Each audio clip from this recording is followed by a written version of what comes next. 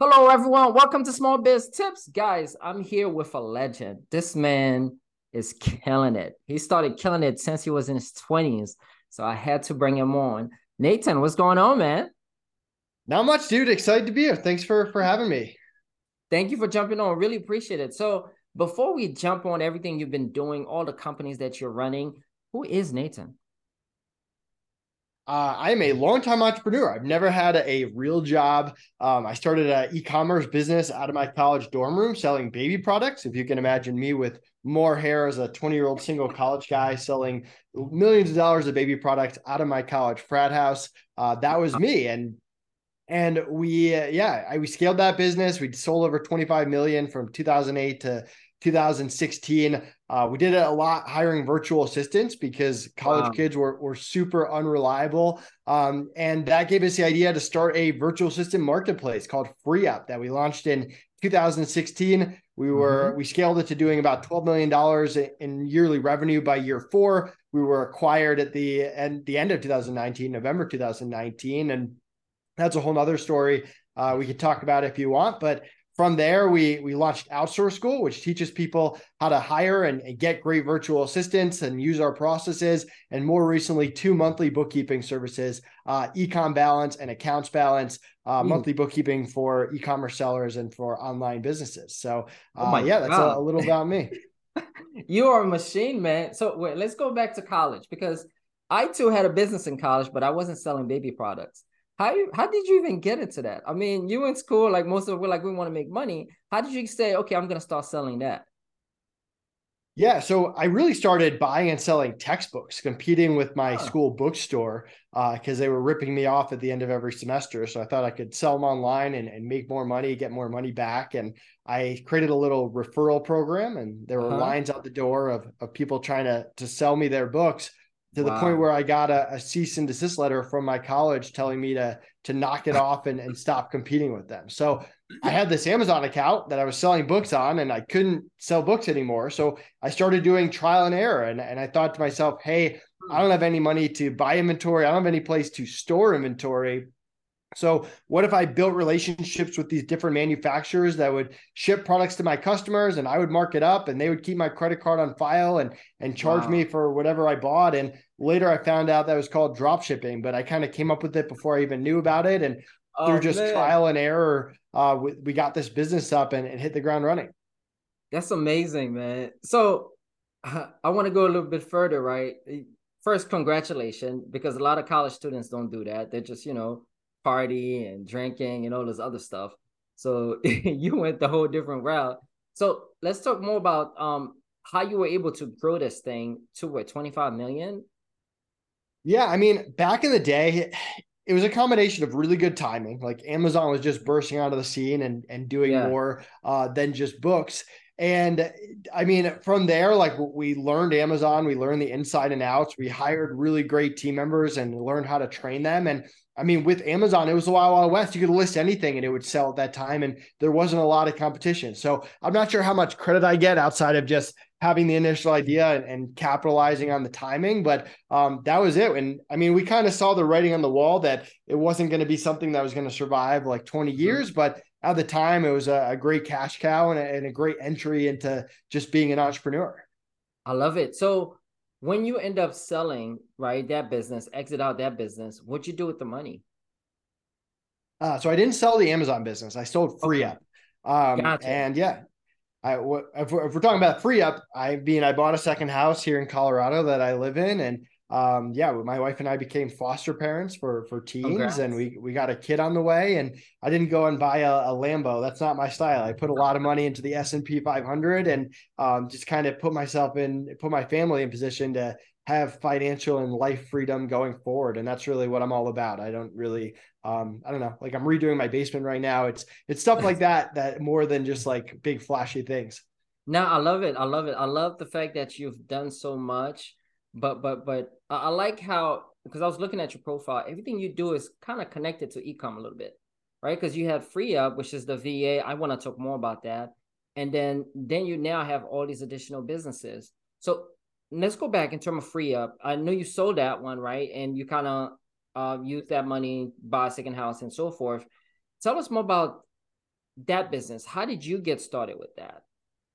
So we had all these VAs and freelancers from our Amazon business, and they weren't all Yeah. full time. Some of them were even seasonal because it was very you do more sales towards the end of the year. And Mm-hmm. our first few years of running an Amazon business, we didn't really know any other sellers. As far as I knew, I was the only person doing it, and that obviously wasn't true. But as we grew, like conferences came up and Facebook Mm-hmm. groups of Amazon sellers and courses and gurus and more networking events. And so we got to know all these different Amazon sellers, and they had all struggled with hiring just like I had struggled with hiring a few years Yeah. before that. And so I started offering my virtual assistants that knew e-commerce to these different e-commerce sellers.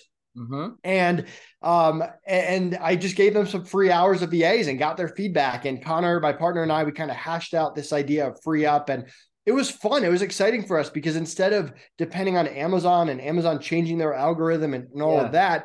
that, we got to launch our own website and learn SEO and learn partnerships and podcasts and create a personal brand, which we never got to do on Amazon. So we kind of learned all of that. And I mean, we did some things right by like going on podcasts and creating a good affiliate program and trying to get with all these Amazon software companies that were bursting onto the scene and doing cross promotions with them. So, I mean, that's really how we got it off the ground. I mean, we're all about minimum viable product. We tried things out with a small amount of money, and that was it. It kind of hit the ground running from there. And I mean, timing always plays a good part of it. Like now there's lots of agencies and service providers and VA companies. Like back then there weren't that many. There was like Upwork and Fiverr and onlinejobs.ph, and that was it. So timing definitely plays a factor as well. I love it. Now let's go a bit further, right? You have what, Ecom Balance right now, and you also have another one for agencies, correct? Yeah, agencies and other online businesses, accountsbalance.com, same service, charge you on the first, books by the 15th. But we started getting requests for non-e-commerce businesses that wanted our bookkeeping service. So we spun off a second sister company for it. So when you spun off that second sister company, you have this company that you're running.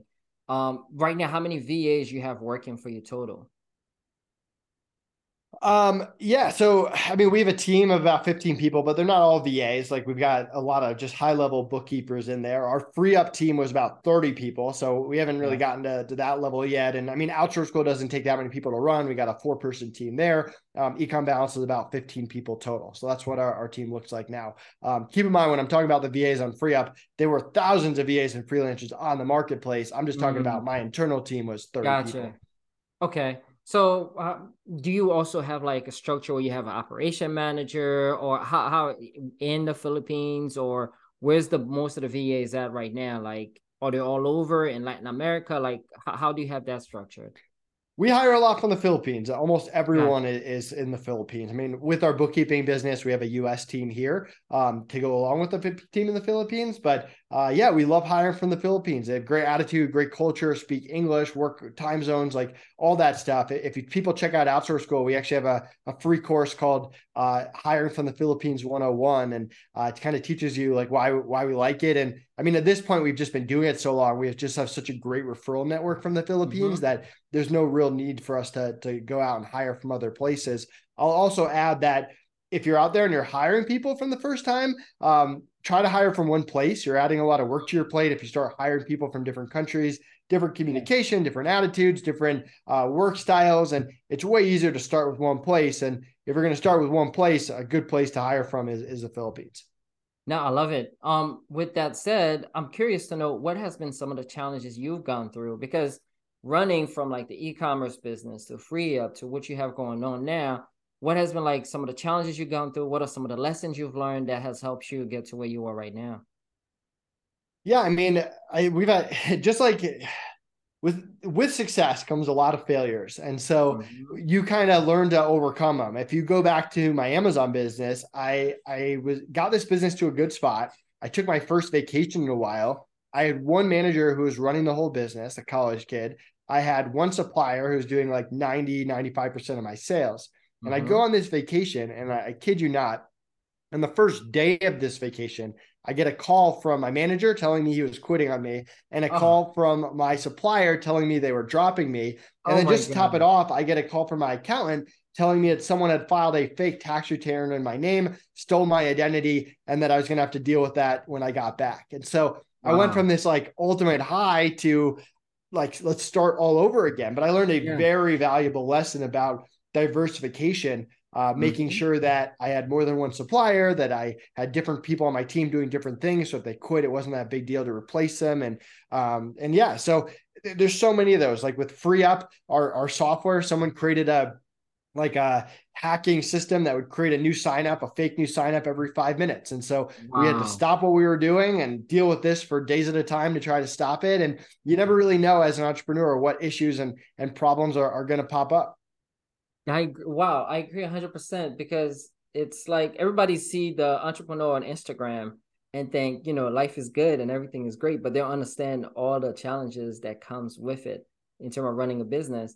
Now, I want to talk more about those companies you have right now, Ecom Balance and the account one where you work with a lot of agencies and also the school.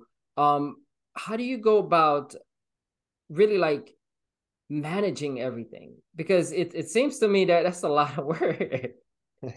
I mean, the answer is I don't. I'm out of the operations of most of the stuff. I mean, outsource school, we have a great Mhm. VA, Anna, who's a team leader there. If anyone goes to outsourceschool.com, you can actually book a call with my top VA if you want to see what an A+ VA looks like. Mm. And she's great. She manages it all and handles everything there. And with outsource school or with Econ Balance and Accounts Balance, we have team leaders there and they run operations. And I'm not a bookkeeper. I'm not a CPA. So me managing the bookkeepers doesn't make a lot of sense anyway.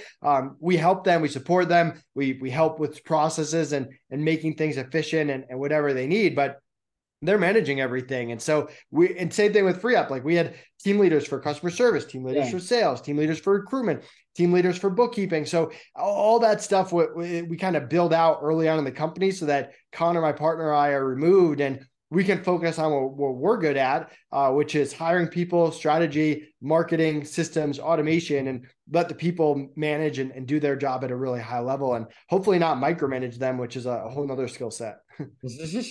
I love it. I love it. I love it. A lot of entrepreneurs are trying to get out their business now, but they're just either having challenges in trusting the people that they're working with.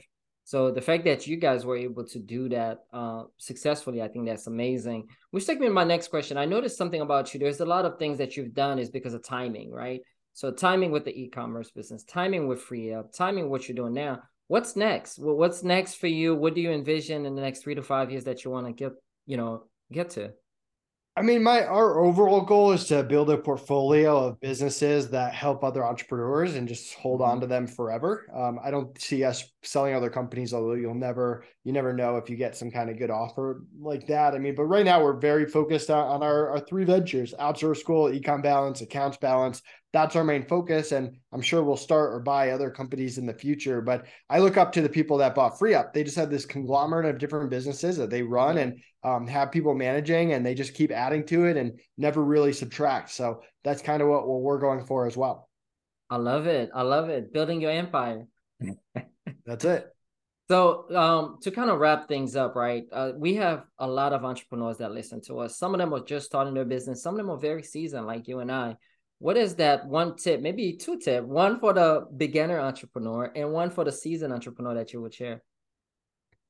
Yeah, so I'm a big proponent of minimal viable product. Like I test everything with Amazon. We tried a few orders, and if we got bad reviews, we would have refunded people. With Outsource School, we launched a course, and if people hated it, we just refund them and move on to something else. With Mm. Free Up, we gave some people some free hours of VAs and saw if they liked the service. With Econ Balance, we gave people 2 free months of bookkeeping in Uh-huh. exchange for feedback and helping us fix things. So that we always launch things with a small amount of money, completely remote, try them out, get feedback, talk to our market, do market research. And if we see a market and potential, then we add to it and build from there. And that's kind Mm. of what I like to focus on. And for the more venture entrepreneur, I mean, the best advice that I ever got when we went through the sale was to do due diligence on the buyers, just like they were going to do due diligence on us. We wanted to Mm. make sure we were selling it to good people that had good Yeah. values, that were going to honor their word and treat our team well and continue to grow the business. And we didn't want to end up in a lawsuit or down the line or arguing with them for years to come. We wanted to